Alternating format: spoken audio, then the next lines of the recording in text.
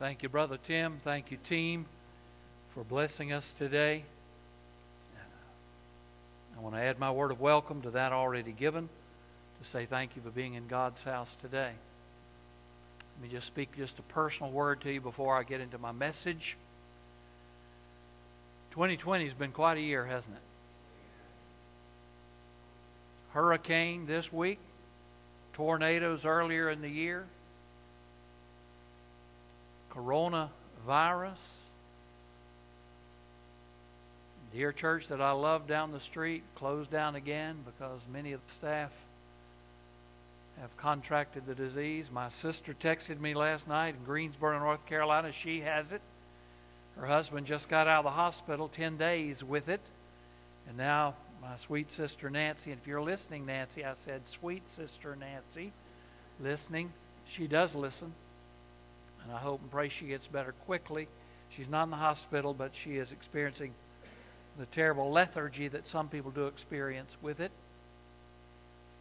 And then an election season and a political divisive climate like we've rarely seen in our lifetimes. Probably not since the 1860s has our nation been this deeply, deeply divided with vitriol and hatred that is rampant. And I think of all that, and it brings me to a phrase that's in the first sentence of my opening illustration, and it talks about a time of miasmic lassitude. How about that phrase? You know what miasmic lassitude is? Basically, it means a rotting mess. And it's referring, and I'll come back to it, to the Great Depression. Miasmic lassitude. That describes 2020. As one meme said, how are those black-eyed peas and collard greens working out for you this year? Not real good. Not real good at all. There's been a bright spot in it, hasn't there? And that's Pebble Creek Baptist Church. Amen is right. I think back over this year and then think of what God has done for us over this last year and few months. My heart swells with gratitude. In the 16th of this month, we gathered and thanked God and rededicated these facilities to His glory, to His honor. And that was such a sweet time. Inside, things are looking so beautiful. Outside, we've redone everything and are still working on it. And by the way, Yana Frederick, stand up. She's in the balcony. Stand up, Yana. She hates this. But she helped do the beautiful plants that we have. And thank you, Yana. I didn't say thank you back on the 16th, but she is a servant. And by the way, I think even her husband and son helped dig some of those plants, and along with others. And so Tommy and others, and then work day, many of you came and we planted and finished and put down mulch. And so just inside and out, you've helped to make God's church. But there's been a growth inside among God's people that's been beautiful, precious, and I just want you to know it's an encouragement to me and to Mrs. Page and to my family. So thank you, thank you, thank you. In the midst of a terrible year, we have to look and see what has God done good for us. And there is much to be thankful for, isn't there? There is. But back to my message. This comes from Billy Graham's autobiography, which I've quoted from before. I've referenced it before, and I've told you that if you want to read a great book, read Just As I Am. Billy Graham's autobiography, and on page 62, he tells of a time, and yes, the author refers to it as a time of miasmic lassitude. Remember what I told you? A rotting mess of the Great Depression. He said, with its ruinous bank failures, with its merciless mortgage foreclosures, with the disappearance of businesses and jobs, a group of Christian businessmen called the Charlotte Christian Men's Club, formed almost a decade prior, met in under the trees of a pasture owned by a man whose name was Frank Graham, on the south side of Charlotte, a dairy farm. And there they met for a day-long time of prayer.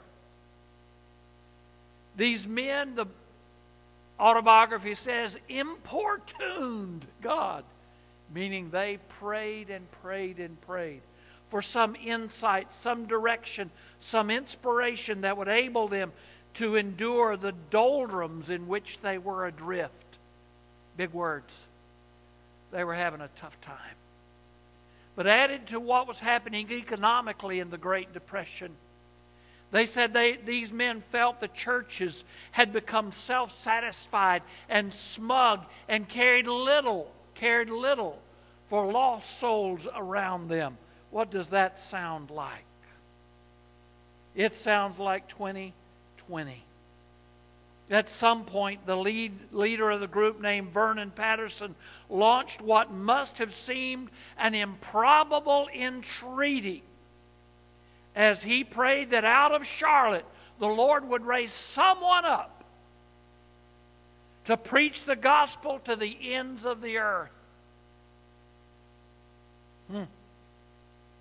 Surely none of the more modest group there believed that just a few yards away, pitching hay into feed troughs, was a young man named Billy Frank, who might be the answer to that prayer. When a friend who had come home with Billy Frank after school asked him what all those cars were doing and what those men were doing out in the pasture, Billy Frank said, "Oh, I guess that's just some fanatics who talked Daddy into letting them use his place." Well, out of Charlotte did come a voice who would preach the gospel to all the nations. Yes, Billy Graham, called Billy Frank in those days, was the direct answer. And I read that and I think, has a prayer meeting like that ever happened here? Has a prayer meeting like that ever happened in Greenville? Has a prayer meeting like that ever happened at Pebble Creek? Jesus has taught us so much about prayer in the 17th chapter of John, and He will continue to teach us today about the power of a consistent prayer life. Turn there with me if you would, please. We've looked at it, and now we're coming to the end of it. John 17.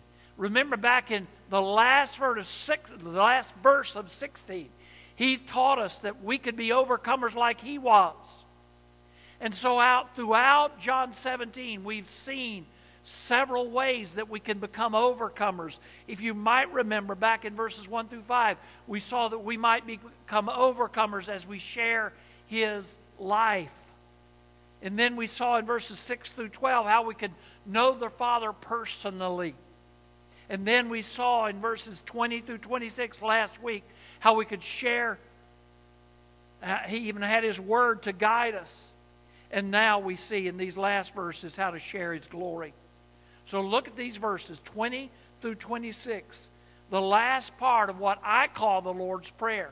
This high priestly prayer is God the Son prays to God the Father. Remember, I told you weeks ago, you get the privilege of listening in on the greatest prayer that ever was prayed. As Jesus, God the Son, prays to God the Father, He gives us the intimate seat of listening in. And He concludes it there in verses 20 through 26. He said, "I pray not only for these, but also for those who believe in me through their message." Look at verse 21. "May they all be one, as you, Father, are in me, and I am in you. May they be one in us."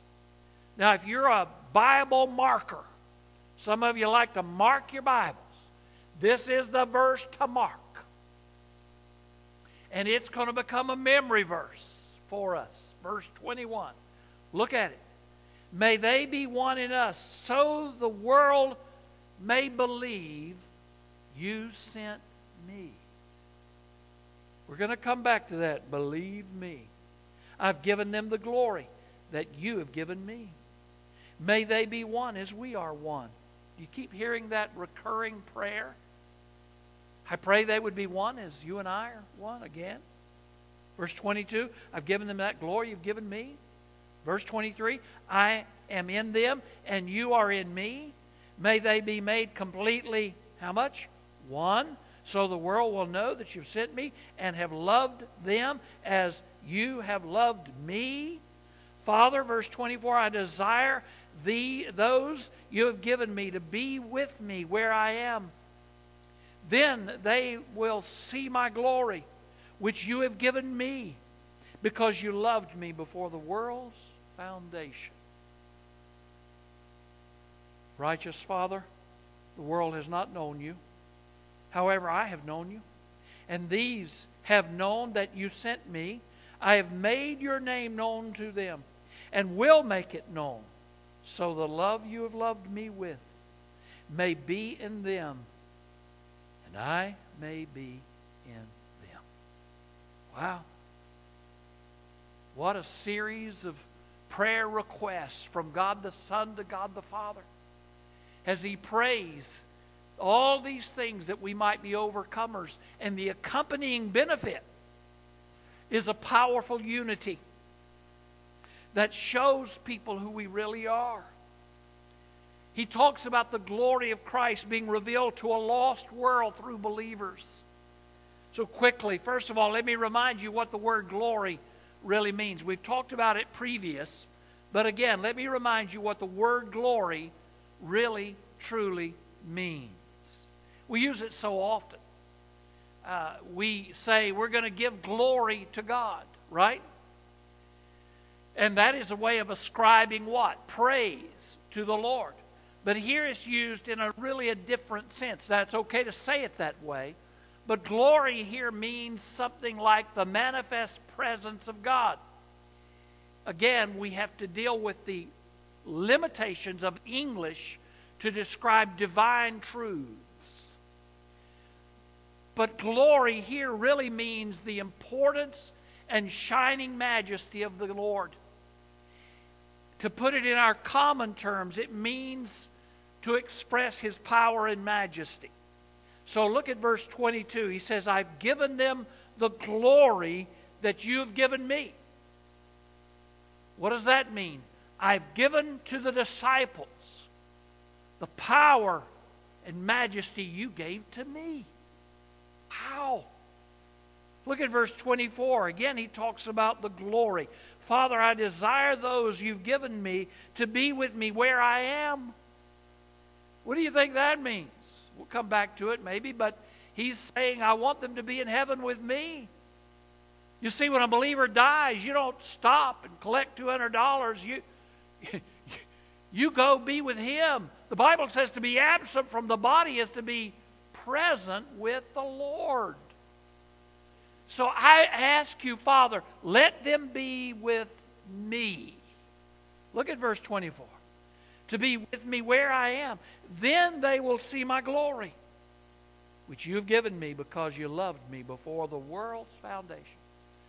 Don't believe anybody that comes to your door knocking saying Jesus was a junior God who was adopted or born and didn't exist. The Bible says He was given glory before the foundation of the world. Before the world was ever created, Jesus says, you loved me. But I've given them the glory that you gave to me. So let's be reminded of what the word glory really truly means. The expression of the divine power and majesty of the Lord. But here Jesus is praying for the future, isn't he? He's praying for the whole church. So now the burden of his prayer is unity. The burden of his prayer is unity. And look with me there as he prays not once but twice for unity among the body of believers. Now why would he pray for that? Because it was of extreme importance. Like the oneness of the Father and the Son, he prays that we would be one, Father, as you and I are one. Remember what I told you. We believe in one God, expressed in three persons, a triune God, God the Father, God the Son, God the Holy Spirit, all co-equal, all co-eternal, all coexistent. All coexistent. And so we see here, he is praying that we would be one, exactly together, like he was with the Father. Now we are in a Baptist church here, right? We're in a Baptist church. Now, down the street, there's a Velocity Church. I don't know what they are. I don't. I mean, it's a non-denominational church. I'm teasing. I'm kind of sort of teasing. I do know they follow the Bible. They are wonderful people. And then on the other side of that is a Presbyterian, I call them. Well, there's versions all over this place. I do think, I've been told, that Greenville, South Carolina is the highest church population in all the nation. More churches, and that is the number one property holder in Greenville, are churches. Well, so does that mean that they're all wrong and we're all right? Well, of course it means that. I wouldn't be in a Baptist church if I didn't believe that. Okay, no, I'm teasing. Stay with me. I've told you before, I've joked with you. You know what I'd be if I wasn't a Baptist? I'd be ashamed. Anyway, just joking with you. Just joking with you. Listen, we have different fellowships because we do interpret Scripture a little bit differently. But you will not hear me ever saying the people at Velocity Church or the Presbyterian Church do not belong to the King of Kings and Lord of Lords. You're not going to hear me say that because I don't believe that. We are a part of the same body of faith. And we may privately have our disagreements. And I was having a little disagreement with a charismatic brethren the other day. But let me tell you something. He is a follower of Christ like I am. And I love him and I will defend him. We are a part of the same body. So the burden for this prayer is unity, that we all belong to the Lord. Now the disciples many times broke into groups and they were selfish, they were self-centered, they competed with each other. Who do you think is going to be his favorite? Who do you think is his favorite? Well, I know I am. Well, what about you? Who do you think is going to sit on his right and left when he comes into his kingdom? They were guilty of competition and disunity. And so it is in our modern day churches. Listen to the great words of the Puritan preacher Thomas Brooks. Listen carefully. He said, "Discord and division become no Christian. For wolves to worry the lambs is no wonder. But for one lamb to worry another lamb, that is unnatural and monstrous." He's using ancient language, but bottom line, he's saying, we expect the outside world to attack us. But what in the world is wrong when Christians attack Christians? So third, what is the basis for the true Christian's unity? The Bible tells us the person and work of Jesus Christ and his glory. Look at verse 22. He is here telling us that we will experience that glory even more when we get to heaven. But now we experience it also. I desire, he says. I've given them the glory you've given me. So he promises this. Then in verse 24, I desire those that you've given me to be with me where I am. Then they will see my glory. So we experience his glory, his power, and his majesty now. But we will experience it even more when we sit with him in heaven. Oh, I can't wait for that day. You see, true believers, all true believers have God's glory within them.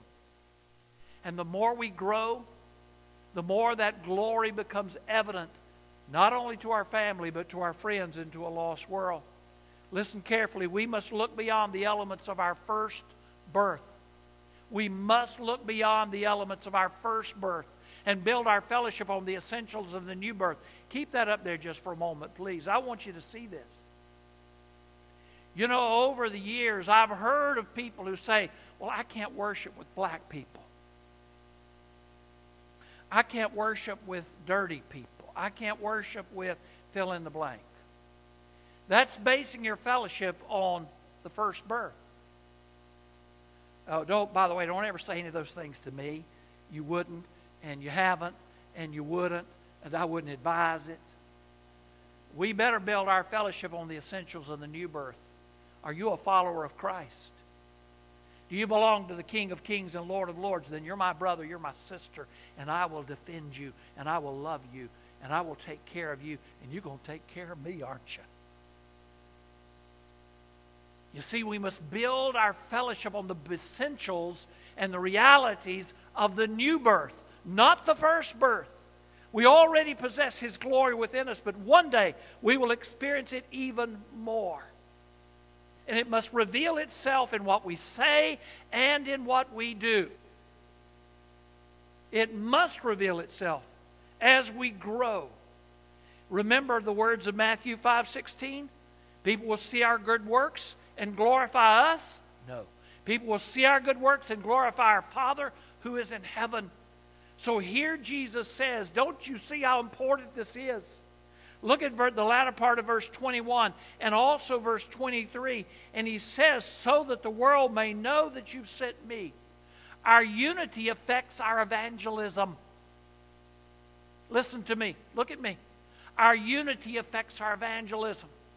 When we can't get along as God's people, we send lost people to hell. Did you hear me? And that's why it is so important that we guard the unity. Now, I talked about unity a couple of Sundays ago because this text did. And somebody came in and said, Pastor, we having a trouble in our church that I need to know about? No. But I want to keep it that way. I want to keep it that way. We must guard the unity at all costs. Why? Because the lost world sees fighting Christians, and they go straight to hell. Whew. We have negated the prayer request of Jesus over and over and over. God, forgive us for negating the prayer request of Jesus. Jesus prays, God the Father, I pray they would be one as you and I are one, so the world might know that you sent me. There is no more powerful prayer request in all the Word of God. And look what we've done. But they don't understand. I'm going to get back at that person. They don't understand. I want what I want. They don't understand. Really? Friends, we must guard the unity because it affects lost men, women, boys, and girls. I got to move on. One of the things that most impresses the world is the way Christians love each other and live together in harmony so that the world might believe. We've seen it over and over. But friends, if they see hatred and division, it takes a total different tact. Jesus has assured us that some will believe. Look at verse 20. I pray not only for these, but also for those who believe in me through their message. He wants the lost world to come to Him. So we must make sure, verse 20, that our message is true and loving. But many churches have become prosecuting attorneys and judges rather than faithful witnesses. So he tells us we have every reason why believers should love each other and live in unity. Trusting the same Savior, sharing the same glory, have the same heaven, have the same Father, believe the same truth, follow the same example. Sure, we have our differences. Let me tell you, you don't like some other people, what are you going to do when you're in heaven? You have to spend all eternity with them. What are you going to do? You say, I don't like certain kinds of people? They probably don't like you either, by the way. But what are you going to do in heaven when you have to spend 2,000 to 3,000 years just sitting right beside of them? We need to learn to love now. We need to learn to love now. He also lastly declares the importance of truth and love in the church. Look at verse 26. I made your name known to them and will make it known, so the love you have loved me with may be in them and I may be in them.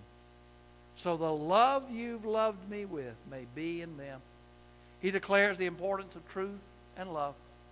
Told you before, truth without love is brutality. It's legalistic hatred. Love without truth is hypocrisy and a liberalism that leads people straight to hell. So we must both be true and loving. Oh, my friends, believers know God's true name, nature, and even share that divine nature. And it is both true and loving. So he gives us some spiritual priorities here: the glory of God, the sanctity of God's people, the unity of the church, and the ministry of sharing the gospel. I think we all need to always ask ourselves a question: am I a part of the solution, or am I a part of the problem? Am I a part of the building up of the kingdom here, or am I a part of the tearing it down? Oh God, let us always be a part of the solution. I pray that today we will not negate the prayer request of Jesus.